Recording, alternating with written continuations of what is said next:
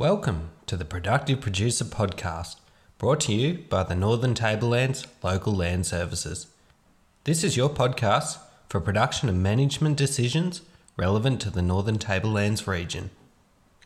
I'm your host today, Max Newsom, one of the livestock officers based at Glen Innes servicing the Northern Tablelands.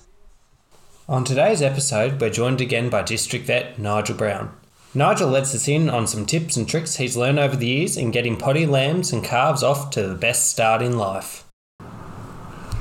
Nigel, welcome back to the Productive Producer Podcast. Thanks for joining me again. No, nice to catch up with you again, Max. I'm looking forward to chatting to you today about potty lambs and potty calves. It's that time of year again when calves are hitting the ground and they're worth a lot of money. Yep. And keeping them alive is a key thing at the moment. Yep, well, my flock, I'm doing pretty well at the moment, 2 out of 2. Oh, 100%. Oh, I like those numbers. So, can we start by talking about the importance of getting colostrum early into these potties and why it's so critical? Okay, sure. It is absolutely critical because the calves or lambs are only born with a certain amount of energy in the system to keep them alive. So they've got to get more energy, more food, which is in that really super rich first milk, the bee stings, call it what you will, which is colostrum. So that is really important. If you've got underweight calves or lambs, it's even more important. It's much more important, in fact, with lambs than it is with calves because they are bigger, the calves. So the birth weight of lambs is absolutely critical. But if they don't get that first milk, the colostrum, what's going to happen is they're going to run out of energy. They're not going to be able to move to follow mum. They're not going to have the energy to suck. They're going to rapidly, especially on a day like today where it's grey and what have you, they're going to run out of energy and they're going to get into hypothermia. They're going to lose their body temperature. The moment that body temperature goes down, it's really, really difficult to get it up again naturally. So they're in a downward spiral. They're then burning up more energy just to keep alive, and therefore that is still further reason for getting it as quickly as possible. Most people think of colostrum for antibodies. Absolutely right. It is the source of antibodies. The antibodies are only absorbed through the gut wall into the blood system for the first 3, 4, possibly up to 6 hours of life. After that, the gut wall stops absorbing it and the antibodies stay in the intestines. They actually have some use there, but they're not being absorbed into the body. And it takes about 10 weeks before lambs or calves are mature enough to be able to produce their own antibodies, so they're relying on the mother's antibodies for that first 10-week period. Can you talk to us about where we can get this colostrum from? The udder of the mother. That is very true, Nigel. But when you don't have that access or you aren't able to milk that udder, yep, there's a few commercial products available. There are commercial products available. However, let's just go back a step. A mother produces antibodies to the diseases and the germs that she's met. So if she's grown up on your property, she's met your germs. The antibodies that she produces in the milk are against the infections she's met or vaccines she's had. So it's the same germs that the lamb or calf is going to meet. If you get a commercial antibody production, it's going to be against the germs that they've met, not the same strains. And in some cases, that can be critical. So my advice is at the beginning of each season, the first few animals that you can get hold of, take some milk from some colostrum from mothers on site that have grown up on that property. I see problems where we bring in ewes just before lambing, and they come onto a new property, but they've lived somewhere else, so there are a whole range of different germs around. You can then, at the end of the season, if you keep this, let me go back, if you've got this colostrum, you can then store it in ice cube trays in the deep freeze. Then you can take out a few cubes at a time. You can dissolve them in warm water, put them in a plastic bag, put them in the water. Don't pop them in the microwave because the emissions muck it all up, in my opinion. But you can then dissolve that down. If you just keep it in one big bottle, it takes so much longer to dissolve it. We all know that. And then you can give that to animals. Often they are not sucking, so you've got to give a stomach tube. Yep. But some will swallow, so you can give it in a bottle. Failing the presence of, let's say sheep colostrum for lambs, you can use cattle colostrum for lambs. Okay. Really good, really useful. I've done it and I recommended it for most of my career. We used to use it on the farm when I was growing up back last century. The old wives' tale is that you use eggs. Yes, there's a few recipes floating around. A few recipes with that. Let's just think about that. Where does the chicken get its antibodies from? From the yolk. Because they don't suckle mother's milk, so they're getting it from the yolk. So by feeding eggs, you're actually giving chicken antibodies to cattle.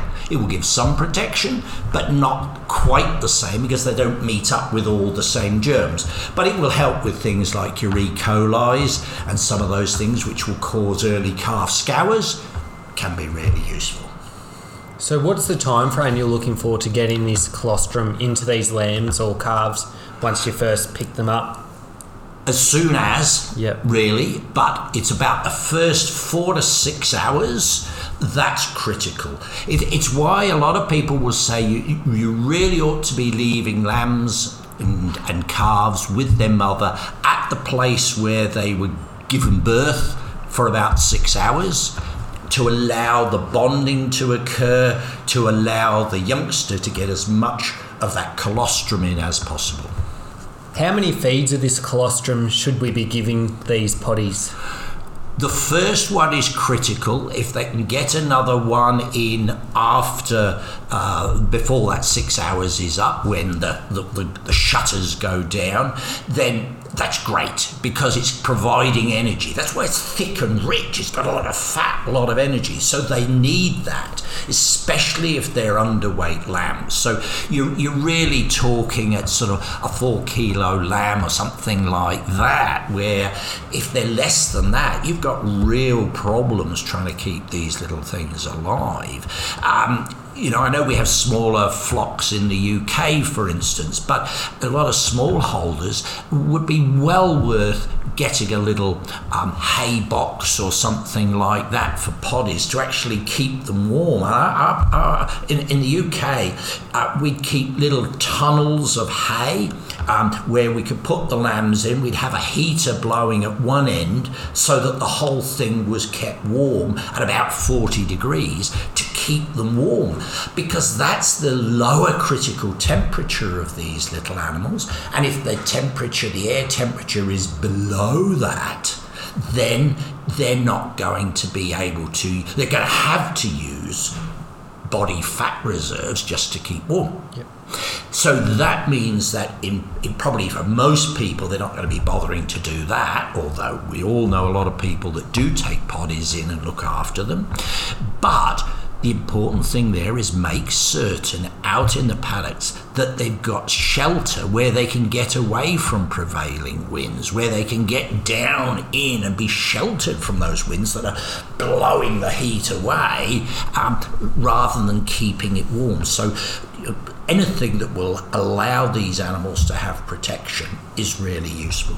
Can we just circle back for a minute, Nigel? You talked about freezing your colostrum. Yep. Once you're getting that from your cows or your ewes. Yep. Can you talk about the process? Are we getting that from downer ewes that are going to be euthanized because they're stuck, or are you going to be taking these cows to the yards and milking them and getting some of that colostrum, and is that going to impact the mothering of their live young? Okay, so sometimes you're going to get cows, ewes that lose a lamb, right? They're a really good candidate. If you haven't got one to mother onto them, you can strip some out. Sometimes where you get difficult calvings, lambings, you actually got hold of them. That's a good time to be taking some stuff away and taking off the extra and keeping it. If animals are down, or there's something wrong with them, you've got to really assess, I think, why they're down. If they're toxic with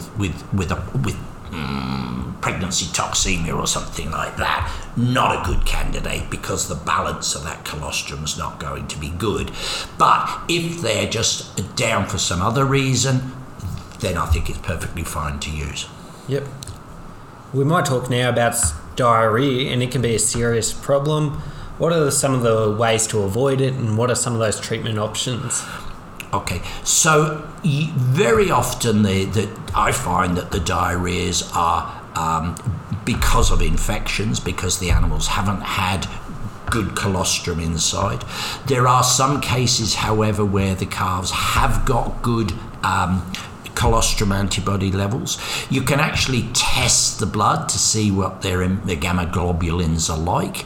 I've had outbreaks of I'll share you an interesting one. The most interesting case I had was when I was looking after gazelles, ruminants just like cattle and sheep. But these gazelles were dying. They were being seen to be suckling their mothers. But what I sat for hours and hours watching to find out was what was going wrong, because they were going down with an E. coli, which is a very common cause of scour. And what it transpired was that these gazelle lambs were being frightened by the vultures that were circling around overhead, wanting to come down for dead gazelles or afterbirths. And what I found out was that the adrenaline that was in these young gazelles was clamping down the guts of the intestines and the blood vessels, so they weren't absorbing the colostrum in that first few hours. So although they were getting the food, they weren't dying of starvation. They were dying from the very, very simple diarrhea with E. coli mainly, because they hadn't absorbed that colostrum. And that really is stuck in my mind all the time, that there's very often factors like that, management practices, that are leading towards it. There are many causes, I fully accept. We've had coronavirus causing scour in calves for best part of my career. It was one of the early vaccines we made, not COVID-19, but other coronaviruses.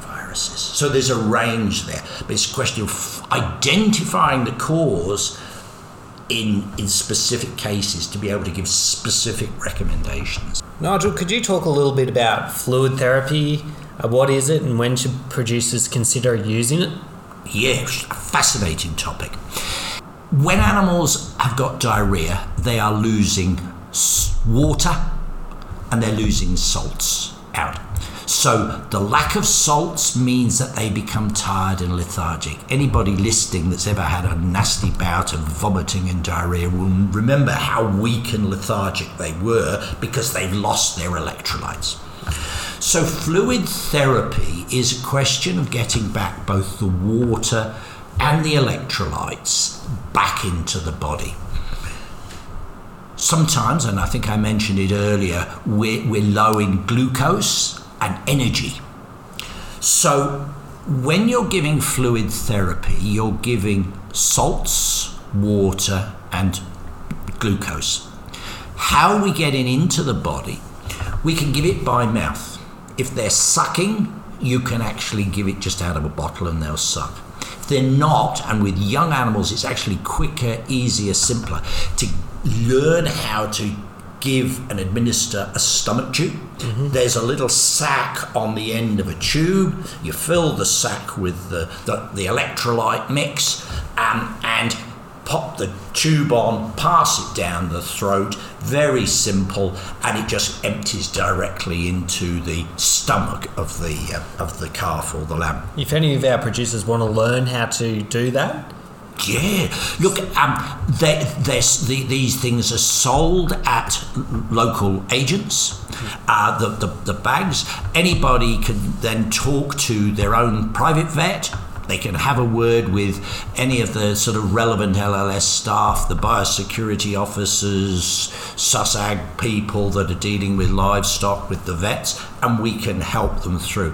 It's pretty basic, and there's guidelines on YouTube on how to do it. I've seen some that are better than others, but I'm more than happy to help people. I think it's really valuable. The other technique, which is a little bit more advanced, is you actually give the fluid by injection into the peritoneum. That's a bit more specialised, and it's not something that I recommend people to just think, oh, I'll stick it in here and do it, because you're going to miss out on the various bits of organs. But once you've done it a couple of times under supervision, it's very, very useful. In my opinion, if you're giving animals that are subnormal temperature, so you take their temperature, or they feel cold anyway, you want to be warming the fluid up so that it's actually 40 degrees, gives them extra warmth. You put it in cold, you're just sucking that heat away from the vital organs. So there's all those little things that go with it. There are commercial mixes that can be given by mouth, in that the same way that we could have given that, but you can't inject those by into the peritoneum through the tummy muscle. Worms can really affect these little ones. Can you talk about the best course of action here? The first thing is diagnosis. The life cycle of worms basically is going to take them the best part of 3 weeks before any worm larvae that they get, even off the mother's teat, have become round to adult worms.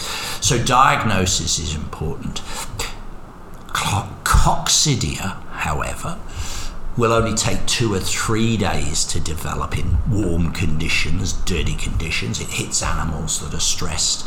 So to assume that all diarrheas in these little things are going to be caused by worms is actually a bit of a misnomer. So it really is a question of getting your diagnosis, looking at the history. Usually, if you're getting a problem, it's a question of doing a post-mortem on one of the ones that doesn't make it, actually opening them up and having a look. If it's going to be severe worms, you'll be able to see the problem. If it's severe coccidia, you'll be able to see potentially nodules on the wall, or you're at least going to be able to do a smear. I think I mentioned before, I'm a great one for believing that producers nowadays should learn how to do their own worm egg counts. And down a microscope, you can see coccidia as well. So if you've got a coccidia problem, really easy to pick it up. Takes you a quarter of an hour to have a look at the sample, make a diagnosis, and you can get on with treatment straight away. Vaccination. Aha! One of your favourites. When should we be looking at vaccinating these lambs and calves? If they've received colostrum, that maternal colostrum will last about 8 to 10 weeks. Then the cells will die off. So that's when you would start your first dose of most vaccines. If you were talking scabby mouth, you'd be talking much younger with scratching on the inside of the leg. But if we take the main ones of the Clostridia, 8 to 10 weeks is fine. 2 doses, 4 to 6 weeks apart.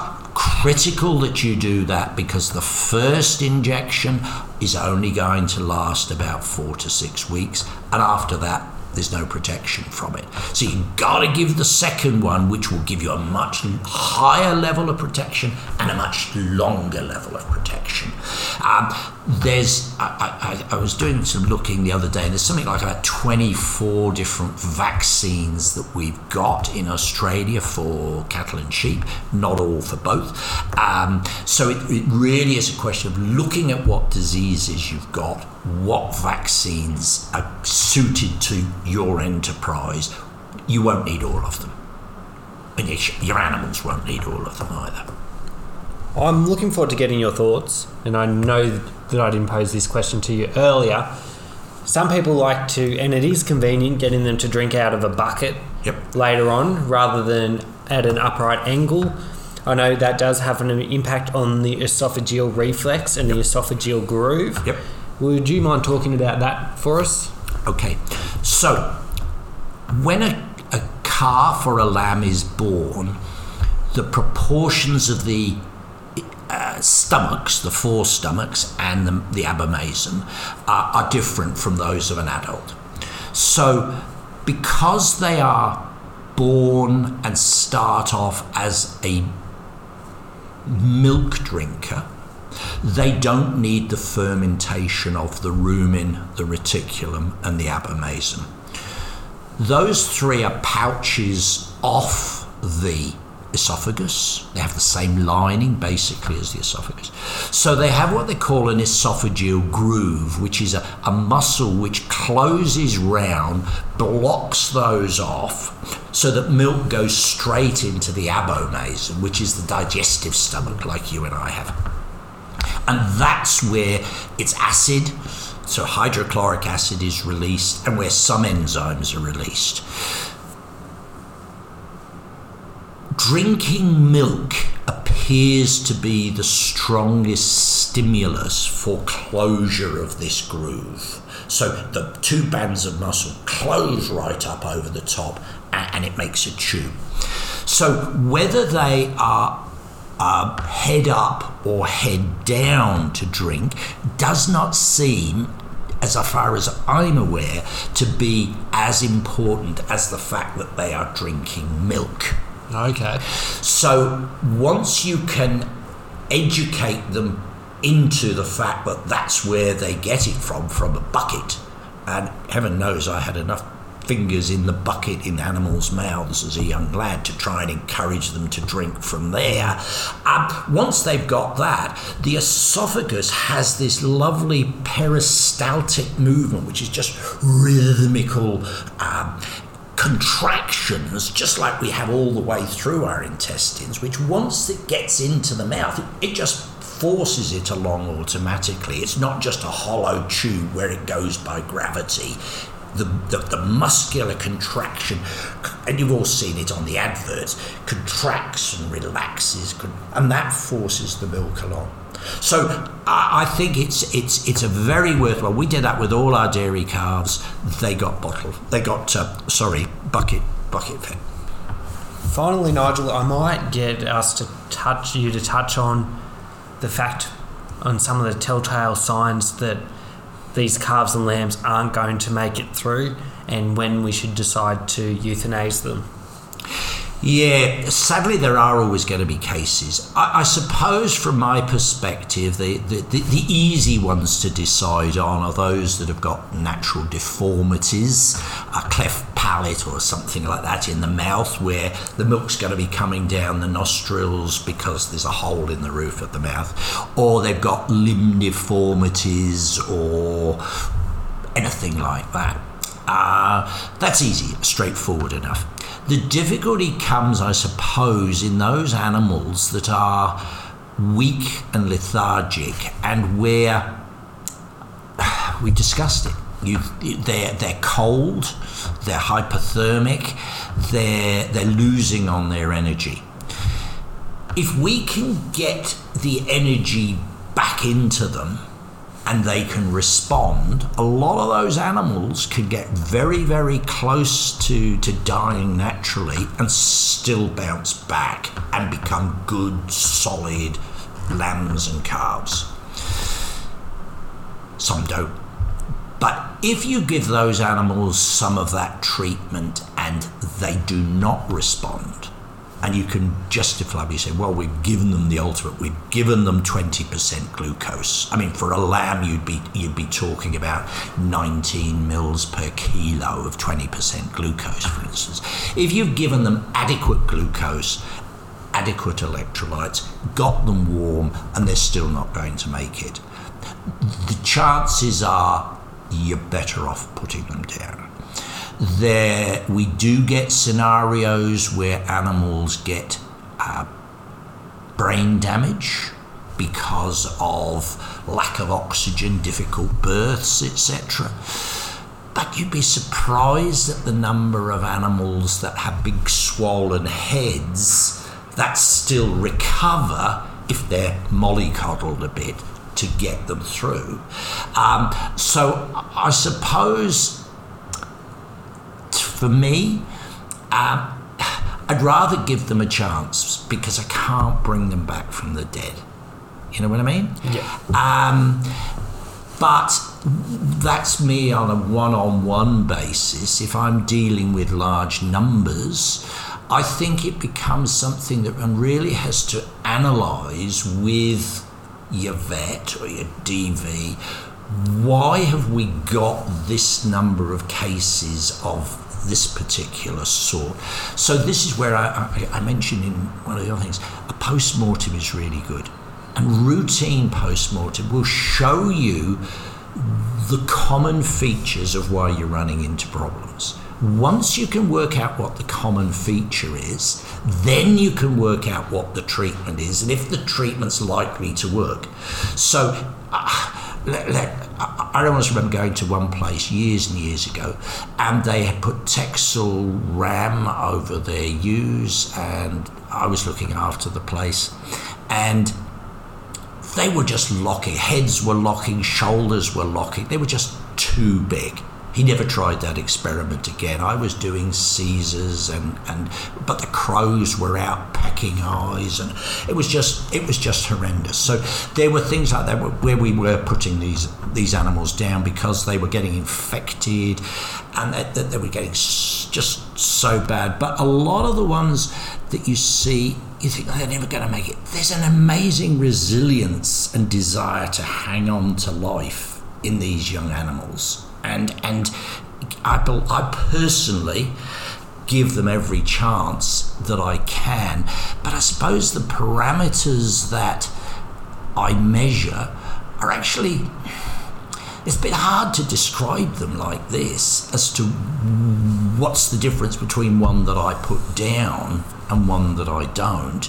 And I have to say there's been many where I've just looked at the calf or lamb or lots of other animals and said, you're not going to make it. And others where I said, I don't know why, but you're going to make it. And you give them a chance. A lot of that came from experience with you? I believe it is experience, but I think it's really as a question of looking at more than just... You just get the look of some of these animals. Just finish with a point. I know it's a dog, but I had this dog presented to me. Its heart was pushing out of it had been injured. Its heart was bumping outside the chest. Ribs were broken. The intestines were speared and lacerated. The whole of the abdomen was ripped open. The lungs were bubbling out with the heart. There should be no way that animal was alive, let alone recover. Anyway, I did some surgery. It recovered. And nobody was more surprised than me. But there was just something about the look and the way the dog looked at me that made me, you've got a chance. Very interesting, Nigel. And it's been very interesting today to get your take on this, on these potty lambs and calves. And I really do appreciate your time, and Thank you for coming along today. No, my pleasure. Always enjoyed chatting with you, Max. Thanks very much. Thanks, Nigel. Bye. If you liked today's episode, hit the subscribe button. Feel free to jump onto our Facebook page, Productive Producer. Thanks again for listening, and stay tuned for more episodes. Please note the disclaimer in the show notes, as some of the issues and content discussed on this podcast may not be applicable to every farm enterprise, and guests and hosts within this podcast are not liable.